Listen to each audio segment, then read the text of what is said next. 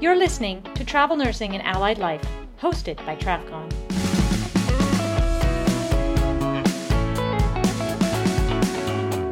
Welcome to the Traveler Minute of the podcast Travel Nursing and Allied Life, hosted by TravCon. I'm Michelle, and I'm your host today. Joining us today is a physical therapist traveler, Mark Zajac, who has been traveling for several years and has joined us at many TravCons in the past. Thank you for joining us. Mark, how are you? I'm doing great, Michelle. Thanks for calling. How long have you been a traveler? I've been a traveler going on 2.5 years now. And how do you get started? There's so many people that either haven't started traveling and wonder how people get started. I always like hearing the stories of how travelers got into traveling in the first place. Well, I guess it all started many, many years ago when I was, before I was a PT student, I was volunteering in a local hospital trying to get a feel of what physical therapy is all about. And they had these little PT journal magazines lying in the office all the time. I used to pick them up all the time. And in the back, they had the classified ads. And they were looking for PT travelers to work around the country. And we had opportunity to have a traveler in our hospital at that time, Bristol Hospital. And I had talked to them about where they're from and how they got started traveling. So I really got this itch to be a traveler at some point. It's one of the reasons I guess I got into physical therapy. Traveling around the country sounded so fun and adventurous. I always wanted to do that at some point in my life. But after you go to PT school, you find someone to marry and have kids and settle down. And there's not much time to travel because you're home with the kids all the time. So true. So as it ended up, I actually started my own private practice about 20 years ago. I started small. I started picking up little contracts, PT contracts in my area in northern New Hampshire where nobody wanted this work. So I picked up all the work that nobody wanted.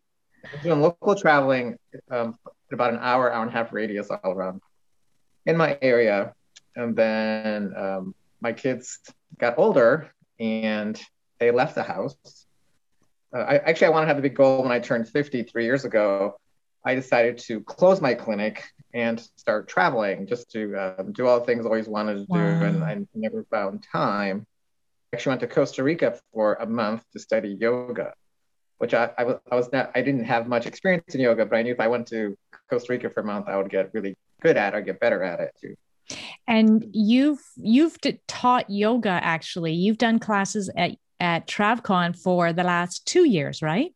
I have. It was such a wonderful experience. It's funny how I got started being a yoga teacher. I actually reached out to one of the travelers that was in charge of, I guess she was going to do the yoga classes, and she posted on Facebook. It's like, hey, we're having a yoga class on Monday and Tuesday. And I'm like, and I replied, I said, great. I just became a yoga teacher. I can't wait to take your classes. And she's like, oh, are you a yoga teacher? I said, yes. And she said, oh, can you teach the classes for us? I'm like, sure. Try to teach these classes. Because at the very 3 years ago, they were planning on having a video of a yoga class on a video, which was a great idea. But I think having somebody live in person is a lot more fun. Absolutely. And it's been a big hit. The yoga people, they're used to being up at early in the morning. You're there at 8 a.m. both mornings, Monday and Tuesday. And we have a dedicated room for you this time where it's only going to be yoga mats. It's our new relaxation lounge. And I'm excited about it because we have another traveler who's going to be doing sound bowl sessions. And that'll be at 1:00 every day in that sort of relaxation room. And then you'll have the yoga at 8 a.m. each day. So I'm really excited about having sort of a decompression room, a place where you can kind of get away from the mayhem of the conference. So that's pretty cool. Those are great ideas. I love the dedicated yoga room, and we had a great number of mats last time. I believe they were green in color. There was a great color, and we had a great turnout for both days. It was a lot of fun. And I loved going to sound bowl classes. A lot of fun. When I was in Jacksonville about 3 months ago, I had an opportunity to go to a gong bath. Have you heard of that, Michelle? A gong bath? I have not. Is that like a Turkish bath or is it something else? Not at all. It's actually a woman that does a sound bowl, but she has gongs as well. So you would lay on a table for an hour, and there's a big gong above your head, and she plays the gong above your head in conjunction with the sound bowl. It's just an amazing Wow. experience. You hear the vibration just going through your body. It's very soothing, relaxing, and healing at the same point. And then all of a sudden, an hour goes by. I don't know what was going on, but an hour passed by so quickly. It's It really sounds amazing. very cool, to just sort of let yourself go and have this music surround you. That's in my mind what a sound bowl session would be. I've never done it before, but it's pretty cool.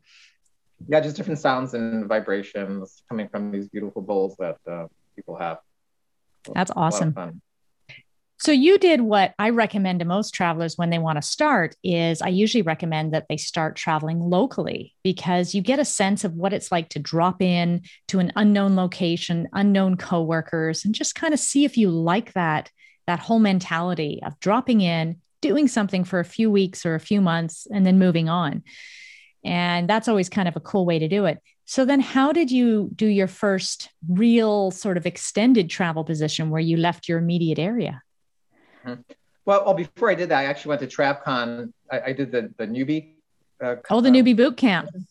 newbie boot camp because I knew nothing about travel. I still own my own private practice. I knew nothing, so I'm glad I did the newbie boot camp. It's a great opportunity to learn about the travel industry if you Totally. know nothing about it, and you meet some contacts, and you get some information on just the contract rate and the Yeah. per diem rate, the housing. It's all these numbers are so confusing, but It it's a good kind of way to lays get the groundwork. Yeah. absolutely. That was great. So yeah, I actually had my first contract an hour and a half away from my house, doing home care in by around Lake Winnipesaukee in New Hampshire in the winter, which is it's not the best time because it's very cold and it's a desert. There's like nobody else. Very dreary. And I got to stay at a roommate at her house, and the woman hated to heat her house in the winter. She did not want to heat her house. So when she went away on weekends, she turned off the heat in the house. Oh, So I remember no. I got back on a Monday morning and it was 40 degrees in the house. It was just ridiculous. Like she's so cheap. It's really Right. funny. Or Um, electricity was really expensive. yeah, it was, and I guess she didn't want to pay it. So, but it was great. It was a great experience. Great experience. At least my bedroom was warm. That's all I cared about. But I started my first non-local contract outside of Boston after during COVID. Like my first contract at a nursing home. I walk in and he said, "Oh, by the way, we have COVID now." I'm like how many people have it? They're like, "Oh, everybody." Like, wow, that's really eye-opening. Not being fearful from what you heard on the news reports. It's like walking into your first contract outside of Boston. The whole building has it, and 30 staff members or 40 staff members have it, and they're out of work. So it was pretty. And Yeah. back then we had limited resources. We had one mask to last a month. Not sure if you had the That's resources. awful. It was awful. Yeah, we ran out of the space suits within the first week. So all we had is Johnny's to wear as a protection from. It worked, and nobody else got sick more or less, and we survived it. I was there for 9 months, so I actually got 2 extensions on that contract because nobody else wanted to go there. Right. So it was good for me. Now you actually got COVID at some point. Where do you think you pick up COVID from? I had this great contract on the island of Nantucket, and I met a good friend at TravCon in September, Kiwi. She's a travel nurse, and she loved cruising, and I love cruising. And I asked, we had a break, we had the same break coming up, so I asked her, "Hey, would you ever want to go take a cruise through the Panama Canal?" She's like, "Of course." So I'm like, "Great, let's do this cruise."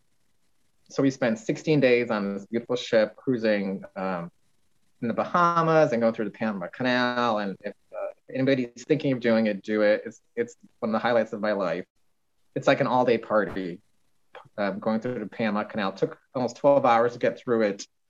They have 2 locks on either side, so it's just amazing going through these locks. All these ships are waiting to get in, but I guess we paid so much money to get in the front of the line. It was a lot of fun. So as we're traveling, we had this great stop at Acapulco, Mexico. Beautiful place at the resort. Open bar.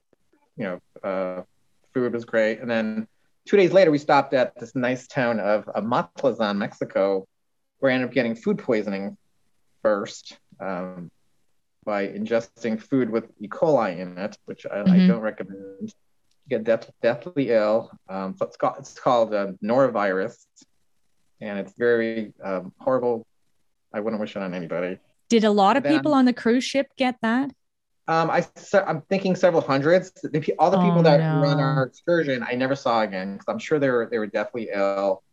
But I don't believe it happened on the cruise ship. It's from getting off on an excursion. I think people got sick getting off the boat and bringing it back on the ship. But then, as we're waiting to get off the ship, we should have been 6 feet apart, but we're elbow to elbow, 4,000 people in this big terminal, and they only had, I believe, 4 people checking us out, going through customs. They had 4 people, and I'm sure the virus was spreading in the terminal, whatever it was. And when I got back from Los Angeles to Boston, I ended up with coughing. I had no energy. I had no appetite. I had the taste was gone. But this is before we knew about COVID, so I thought it was just a flu symptom, or was a part of the norovirus. We didn't know about COVID at that point. It was still November, right? Right. This is November 2019, and we didn't hear about it in the U.S. till like March or so, February, March. And I believe the COVID-19 started in 2019 in Europe. And our cruise ship was full of Asians and Europeans. So maybe one of those people carried it on the boat and it just spread. Right. How sick were you with COVID, or what you think was COVID? It's just a cough. It was coughing and weakness, very weak. I had no energy to go out, go for a walk. It probably took 6 to 8 months before I wanted to even go outside for a walk. I was just staying 6 to 8 months? Wow. For me, yeah, I was exhausted. And you're a fit guy. I was fit. It just really knocked me down. It was very bad. Very bad. Wow. I remember a year ago, I would never go out on weekends. I just stay home. I was too tired, especially after working in a nursing home, running around. I would go home and just rest on a weekend. And did you get the vaccine once it came out?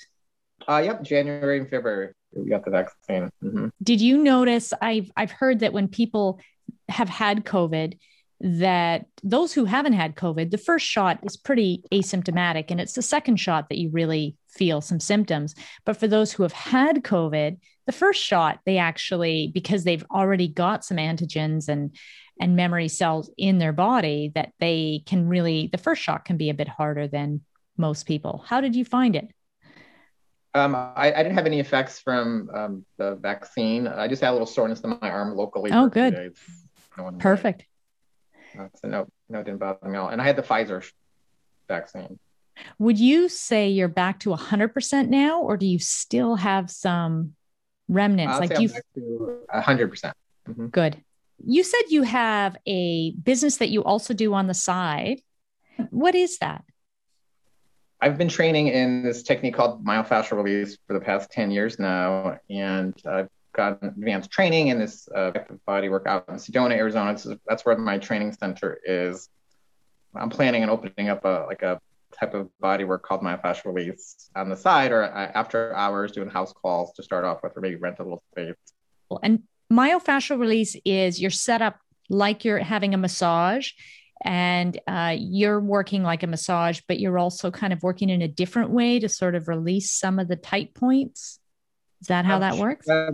Yeah, we'll say yes and no. It's a type of body work. Massage is a type of body work. Myofascial release is a type of body work. Myofascial release is a little different, where you apply a constant, a gentle pressure to the body and hold it for 3 to 5 minutes. And you can get chemical responses to this pressure on the body. It starts releasing certain chemicals, or interleukin 5, interleukin 7, that helps to promote healing and helps with with inflammation. And then what happens is the tissue gets elongated and softer, and you get to feel the movement in the skin or the tissue, and it helps take away pain and pressure in the body. It helps you move more easily and more efficiently. And the results last a lot longer than like a typical massage. foot massage, you feel better, after you get off the table, but maybe the next day you feel about the same. Right. What typical conditions would somebody come to you for myofascial release? I see a lot of people with leg pains, knee pains. Usually it's a problem with the imbalance in the pelvis, pelvic obliquity. One side is higher on one side, causes some back pain. It also creates a short leg on one side, so you walk a little differently. You have a limp. You might notice that your shoes, one shoe is wearing out faster than the other. That might be a sign of a one leg. Interesting. Can you use it for sciatica? Is it helpful for that? Oh, absolutely. Yeah, sciatica. Sciatica, what I've found is it's pressure. A muscle is putting pressure on the sciatic nerve. It's usually the piriformis muscle, which is in your butt area.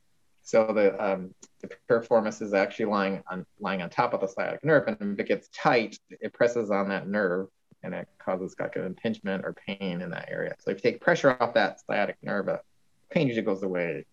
If that's where it's coming from, it's not in the spine. So travelers will be able to see you at TravCon this year because not only are you coming as an attendee, you're also leading 2 yoga sessions, which I'm super excited about. And also on the virtual conference, you will be leading a yoga session on the virtual conference as well. So those who can't make it to the conference can still take part in your yoga session. So I'm excited about that.